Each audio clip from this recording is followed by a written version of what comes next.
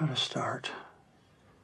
Well, it's just writing. I mean... Here's something important to remember about dialogue. Every word matters. No, it doesn't. They're vital. I want to go to this place that I think it needs to go to. The only thing that counts is what you see on the screen. I will write like 4, 5, 6 hours a day. And it will be a voice made of ink and rage. Okay, I'm really glad you asked me that question. Welcome to the Creative Principles Podcast. I'm your host, Brock Swinson. Over the past 200 plus episodes, I've had the good fortune of speaking with dozens of screenwriters, actors, and directors, such as Aaron Sorkin, Mel Brooks, Cary Fukunaga, Whitney Cummings, Michael Imperioli, and William Monahan, among others. We've dissected ideas on story, character, filmmaking, habits, and various principles for creative life. If this is your first time listening, make sure to hit that subscribe button on iTunes or SoundCloud. You can also find several of these interviews on the Creative Screenwriting Magazine website, in addition to some that aren't available in audio, such as with Nick Kroll or Stephen Merchant. In addition to the podcast, also make sure to search for the new video essay series on YouTube, also called Creative Principles, where we take a deep dive into movies and television. Join millions of viewers for subjects like the 16 personalities expressed as characters, did Home Alone ruin John Hughes' career, the greatest movie never made, and how Jackie Chan creates perfection through failure, among many more. That's Creative Principles on YouTube. Before he entered filmmaking, cinematographer Sam Levy would not have described himself as a technical person. He didn't have the whole J.J. Abrams Super 8 childhood that many other creatives grew up with. Instead, he pitched this missing piece as an asset, not a liability. Levy's ability to leap without worry of what was underneath him has led to an impressive career, where he shot for directors like Greta Gerwig and Noah Baumbach, and worked on projects for Jerry Seinfeld, Judd Apatow, Norman Lear, and Kanye West. This background led to Levy's latest project, Mayday, which was written and directed by Karen Sonore. The story, which is the first project of this scale produced by Levy, is about a girl who is transported to a dreamlike and dangerous land, where she joins an army of other girls engaged in a never-ending war on the coast. In this interview, the cinematographer talks about the 1992 documentary Visions of Light, how work ethic is often more important than experience, his fascination with the film Citizen Kane, why creatives should compartmentalize ambitious goals, and how to choose team members who have creative stamina. I first really got introduced to cinematography when I was in college. I was like a quasi film student. I was a comparative literature major and became interested in film and managed to convince the one teacher who taught film production at my school. I went to Brown University. They didn't really offer a film production major, but there was one class taught by this fantastic teacher. Her name's Leslie Thornton. She's a really important avant-garde filmmaker. And I convinced her to let me in. I started making 16 millimeter films in her class. And, in those days, we did everything. I mean, like most film students, we shot the film and then, we'd send it to get processed and then cut on a Steenbeck flatbed editing machine. And I quickly found that shooting was the thing I enjoyed the most. And it was the thing I was best at. I was most interested in it, and I just sort of had a knack for it. And I'm a non-technical person. I was never, I didn't grow up with parents who ever held a camera really in their life, or, a lot of the people in that class, when I started, they all knew how to work a still camera. They knew what a light meter was. They knew what a shutter speed was, all this technical stuff. And I was never technical like that. And I felt a little intimidated at first. And I always tell this to young people or just anyone, young or old, who's interested in filmmaking or just learning photography. You don't have to have any kind of background to learn or to be good or become good just because you don't have access to or have the kind of parents who, you know, gave you a camera when you were a kid. But so I was taking this class, and around that time, there was this great documentary called Visions of Light, which I highly recommend. It's a documentary about the art of cinematography, and it was in theaters around that time. And I saw it and was really taken with it. You know, they just interview a lot of the cinematographers of the day who were very popular, you know, in the early 90s, as well as talking about their predecessors, like, you know, Greg Toland, and who shot Citizen Kane, and just, you know, some of the pioneers of cinema, not just in Hollywood, but around the world.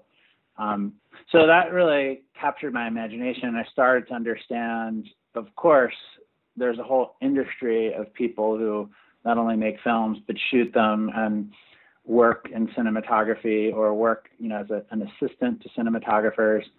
And all while this was happening, I got my first job in New York. I was an intern at a commercial production company, and I often say my fellow intern that summer was Patty Jenkins, the director, and we both became camera assistants around the same time.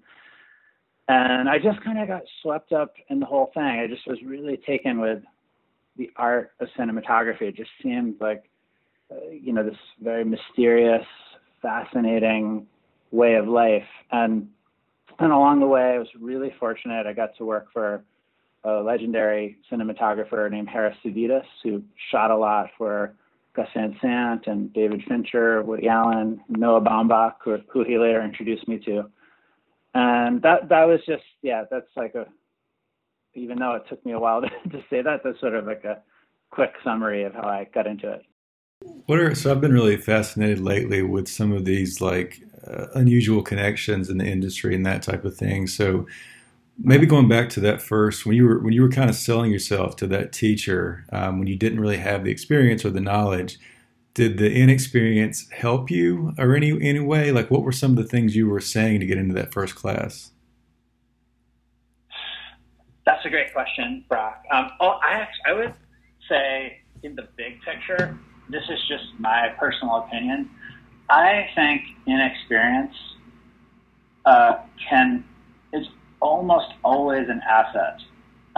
That is, if you're willing to work hard and you have a good attitude. You know, if you have a good work ethic, inexperience,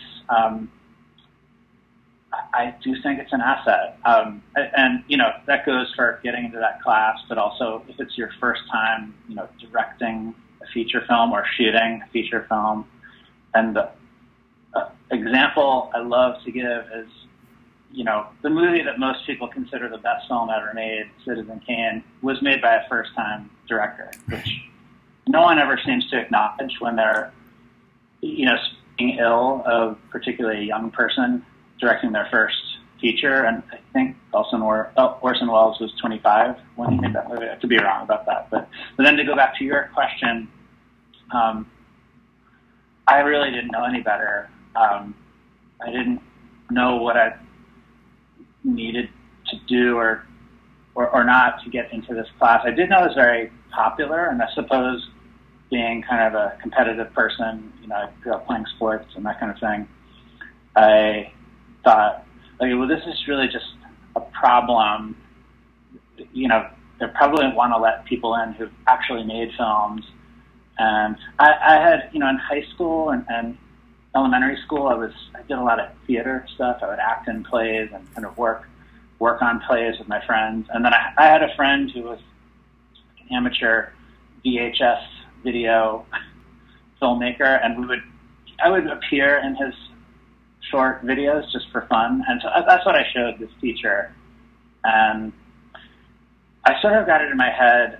I looked at her and I thought, I know I can convince her, which was just, I don't know why I thought that. And she wasn't someone easily taken in by like a hustle. I just thought like, she seems like my kind of person. I bet I can appeal to her.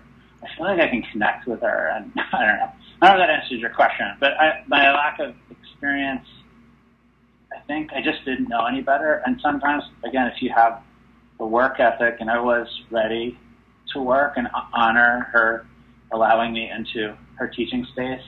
And I later became her teaching assistant, which was really helpful to make a little extra money and learn the gear. I don't know, perhaps she sensed that I would honor her welcoming me. You may have already answered this, but if you're, for those first timers, if you're, replacing experience with something else, is it mainly work ethic? Is it like humbleness? Like, what are some other traits that you might categorize for that to make that first leap? Well, specifically for the first leap, I mean, I think once you gain experience, I'll just speak from my own experience. Once you've been working in the movie business and working as a cinematographer for a while, it's a very difficult way of life, mostly because it's just incredibly labor intensive. And if you aspire to work in feature films and long form narrative storytelling like I do, it's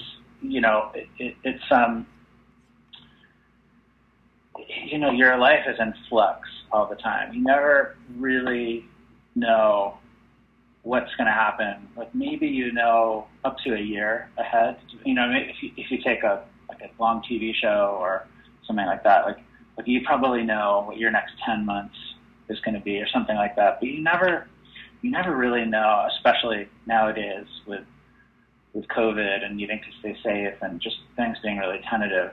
But I guess when you're newer and just really in love with cinema and movies and ideas, and just like if you're just inspired and just have to do it, then I think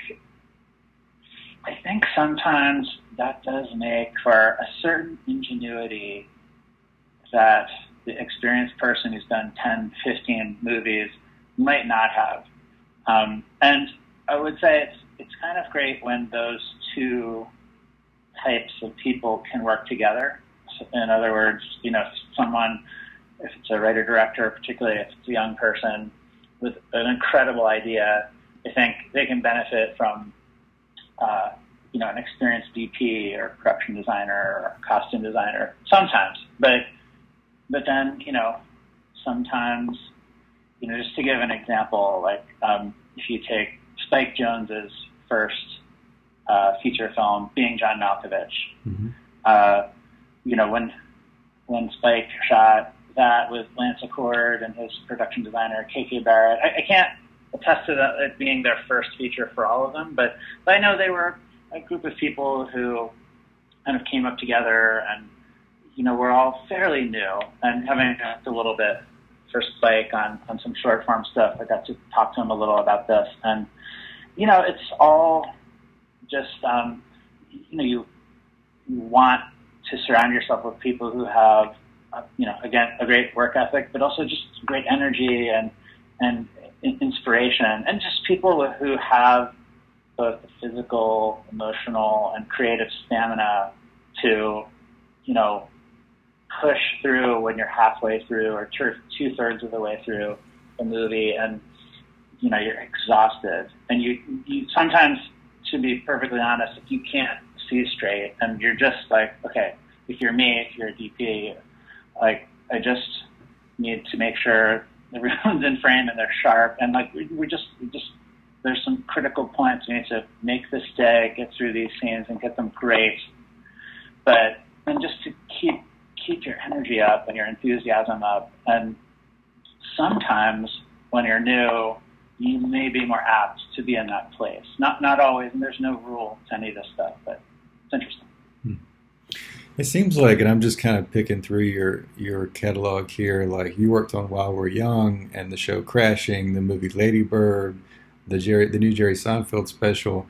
It seems like these things have a lot of potentially prep work. At least I've heard the writers speak in different points about how much they think about their scripts and Noah and Greta and those type of things. But what's the first thing you do when you see a script or start talking to the director? What's some of the first things you do as a cinematographer? Well, ideally, on my own, I'll read it as many times as I possibly can before the first conversation. Once we've all agreed, like, hey, let's do this together, let's move forward, I'll read it through, maybe not too many times, because by the time you're done shooting a movie, or by the time you even start, you need to read it quite a few times, and I don't want to read it too many times at first to just keep the energy alive. But the first conversation with the director, ideally, we'd mark out enough time so we could just go page by page through the entire script and just do make a document, a shot list document, just describing every conceivable setup we think we might want. And hopefully we can do that several times, do several drafts, and refine this document. And I find that really helpful, and it manifests in different ways. If the director has written the script as well as being the director, which most of the movies I've shot, the director has also been the writer, I'll very often read the screen direction and even some of the dialogue out loud so that they can hear it, or they both take different parts. If there's a lot of different speaking parts, and then we'll just read through it, and I'll type up whatever shots we want, and then in addition to that, even if we don't have locations yet, I'll try and do overhead diagrams to show blocking, or like a theoretical location, and then sometimes we'll storyboard. Most of the time I don't totally find that necessary unless there's a really precise action, or an action sequence, or something exploding, but not always. And that first conversation allows us to discuss how we'll the style of the shot selection, how they might cut together, how things transition one from the next. But it's the first conversation, so it's a nice way to start. You don't have to really commit to anything. You just describe ideas, and again, hopefully we have enough time to go back through to refine it, to make it more precise, so that by the time we get to the first day, we've committed to a methodology. In other words, you mentioned While We're Young. When I made While We're Young with Noah, or also Lady Bird with Greta Gerwig, it's helpful. Both of those movies are very different, but they both have quite a bit of dialogue. A lot of the story is told through characters talking to one another. So an important thing to determine is if we want to cover the scenes with a lot of different shots, or selectively allow a page of dialogue to happen in one shot. And that first conversation, you can say, like, how about this page or two pages happens in one shot? What about that? And then it gives the director an opportunity to say, yeah, let's explore that, or that that just doesn't feel right, or you can get these big ideas out there. And then ideally, if you have a draft of this document before you even start scouting, it's all just kind of floating around, and that conversation informs what you're looking for. On While We're Young, Ben Stiller and Naomi Watts live together in a Brooklyn apartment. He's a documentary filmmaker, and she's a documentary film producer. They're, New York City intellectuals who don't have a lot of money and live in Brooklyn. And so it was important that the anthropology of the place that they lived was correct. In other words, not too big, not like some movies or TV shows that you see where people live in an enormous apartment in New York City who aren't rich, who never would live in that kind of a place. So we need to find that place that makes sense but also is big enough for us to be able to work in, and maybe, you know, gives us some decent available light. And so yeah, that's how we get into it. You've been shooting now for about 20 years or so. Just looking at your IMDb page, has it mostly been progress in terms of like an ongoing learning experience, or have you seen like actual shifts in the business and the type of the films you're working on?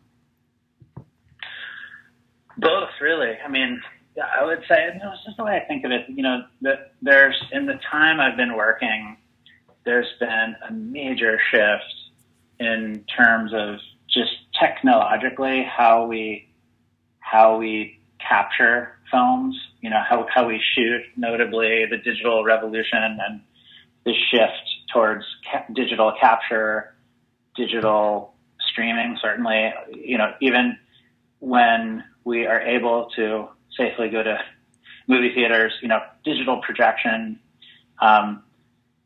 and of course, like, creative affects the creative process to a degree, in some ways, many, you know, the fundamentals are very similar. And I always think, you know, if you look at cinema history, not that I'm a proper cinema historian, but just simply put, or the big picture of it, if you look at early silent cinema, you know, the progression from black and white to color, or the progression from silent to talkies, or, you know, the progression from, you know, aspect ratios, you know, the frame that we look at being very square at the beginning of cinema history to moving out towards, you know, scope movies, you know, anamorphic, CinemaVision, you know, all the different formats. I mean, it's always been in flux from the beginning. And when people get nervous about things like, well, you know, suddenly a streaming studio demands, you know, 4K capture, and, oh, you know, what does that mean? Or what does it mean that, you know, movie theaters are, not as many people are going? You know, I have my own opinions about all of that stuff, but it's all, to me, it just seems continuous from the beginning. Not that I was around, certainly, but, and just, you know, I think in a positive sense, the democratization of, you know, being able to shoot has improved, so that people who, you know, maybe can only, maybe they have like a government phone that has a camera on it, or a video. That might be the only way they'll ever have access to a camera. And now they can actually do something with it without, you know, spending very little if they have the motivation. It was just not like that when I started. You know, there was sort of a version of it. You know, the way I first made things was with my friend's mom had a VHS camera, and that's how we made stuff. And that was our version of it. And you know, I think if you have the desire, it's the opportunities are there, perhaps now much more than they ever were. And I choose to emphasize that. I think that's great.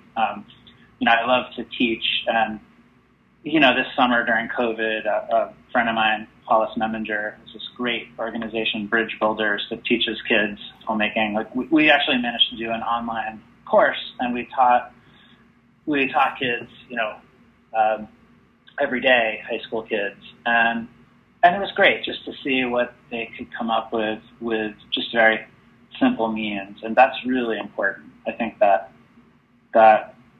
can create real change in the stories being told and how you see them. You know, these kids, when we would talk about, you didn't ask me about exhibition, but I thought it was interesting. You know, I'd ask them, well, when do you guys go to the cinema, like, or, you know, movie theater?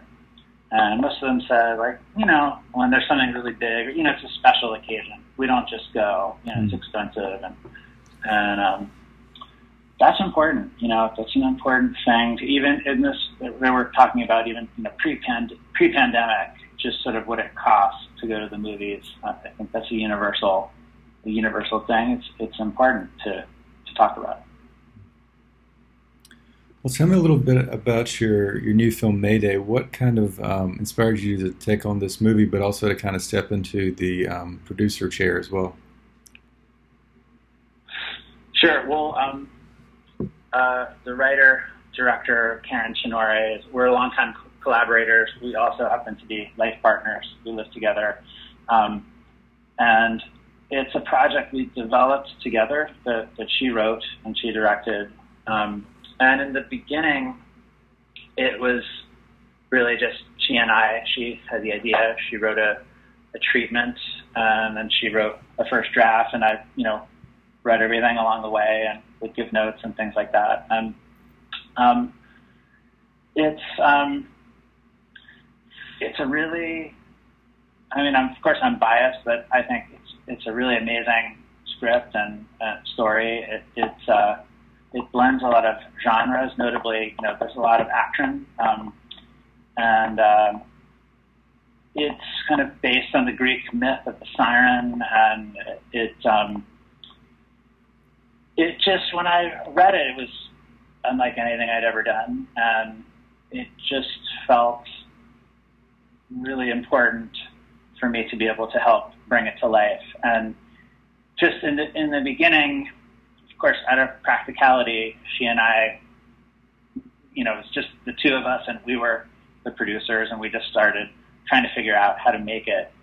So it was, was out of necessity at first, but then we found two great producing partners, Lucas Joaquin from Secret Engine and Jonah Deason from Complementary Colors. And we were able to set up a workflow where Karen and I could stay on as producers along with them because they're fantastic and great collaborators. And it was at a great point in my career where I could do that, and there are the kind of collaborators who would allow me to stay on to help with things like, we shot the new movie in Croatia, and by the time those guys joined us, we had found a service company over there that we liked. It's called Anti-Talent. We were fantastic. And, Karen and I set up a foundation for the project, the kind of thing you can set up without all of your funding being in place, just on the strength. A lot of it was on the strength of my experience having done things like Lady Bird, which, luckily did really well. And so people had faith at least to have certain conversations and get it started. And that's why it made sense for me to produce, which I'd never done before on a feature. Karen and I had produced and made her short films before. So this was just a gigantic step forward from that. What were some of the, if you don't mind going to a little bit more, what were some of the first things you guys did? Did you make a list of people you were going to send it to? Was she looking, or did she already have an agent? What were some of those just first few steps you did? She didn't have an agent at the time. I have an agent who I love, and he was helpful. But yeah, there was a while there where Karen was getting the script in shape. She did a few drafts, and I'm not a writer, but I felt very attached to the script in a way that I felt like I could give notes, and we worked together a long time, as I said, so I understand her sensibilities. I felt like I could be helpful to a point. And really, there were some, creative friends that we'd send the script to give her notes. And, she'd, just like when you show a finished film to friends and family or a film in progress, she would take some stuff, leave other stuff. And then, then at a certain point, it was ready to send to producers. And, we were just trying to figure out a few things. It's an ambitious story that, was a lot of natural landscape. So we were trying to figure out, okay, where would we want to do it? And, I reached out to line producers I had worked with to try and budget it. And, a few friends helped at a preliminary pass, and then eventually we connected with Jonah Deason from Complementary Colors, and then the ball sort of started rolling. At a certain point, it's just the timing was right, and really on the strength of the script being special, people really responded to the material, and we were very fortunate with the timing, especially just being able to do it at a point where we finished shooting before the entire world had to shut down because of COVID. I think we're pretty good. I might just ask you one more. Just any last bit of advice you might have for some upcoming cinematographers or people who want to get into the business? Any advice you might have? Yeah. Okay, well, if there are aspiring cinematographers, or even if you're filmmakers who are not, but I would say to cinematographers, you don't have to be the most technical-minded person to be a cinematographer, or you don't have to grow up that way, or be born technical. I certainly wasn't. I think cinematography is essentially it's not as complicated as it might seem. It's very labor intensive, but all of its attributes, if you take something like lighting in and of itself, or composition in and of itself, or blocking in and of itself, or hiring a crew in and of itself, they're all things that when you sort of break them down and go step by step are not as complicated as you might think. And it's not, to use a cliche, it's not rocket science. It's the kind of thing, if you just can take the time to work through it, it will come. And another thing is just try to be patient. If you are willing to be patient, it will happen. It will, what the things that you need to do to work or to be creative or to make a living will reveal themselves, but it will not happen quickly. It certainly didn't for me, and all of my peers who are working cinematographers who support themselves, on the whole, largely had to work for a long time to get the opportunities that enabled them to support themselves financially and also to be fulfilled creatively. And it's just a daily process like that. If you could really get tripped up thinking like it's got to happen right now. If you just find a way to, whether it's becoming a camera assistant or doing whatever you have to do to make your overhead, which hopefully you can keep low. If it's working in a Starbucks, or I was a production assistant and then I was a camera assistant. Whatever, even that, just sort of figuring out what your overhead is and the things that you could do to make a living while you get your cinematography career going. It's if you take the time to do it, it will reveal itself. Thank you for tuning in to the show. If it's your first time listening, make sure to hit that subscribe button and visit my new website for information on the YouTube channel, the blog, the podcast, and my new book, Ink by the Barrel, which takes advice from these 200 plus interviews and more at writerfieldnotes.com. You'll see the link in the show notes. Thanks again.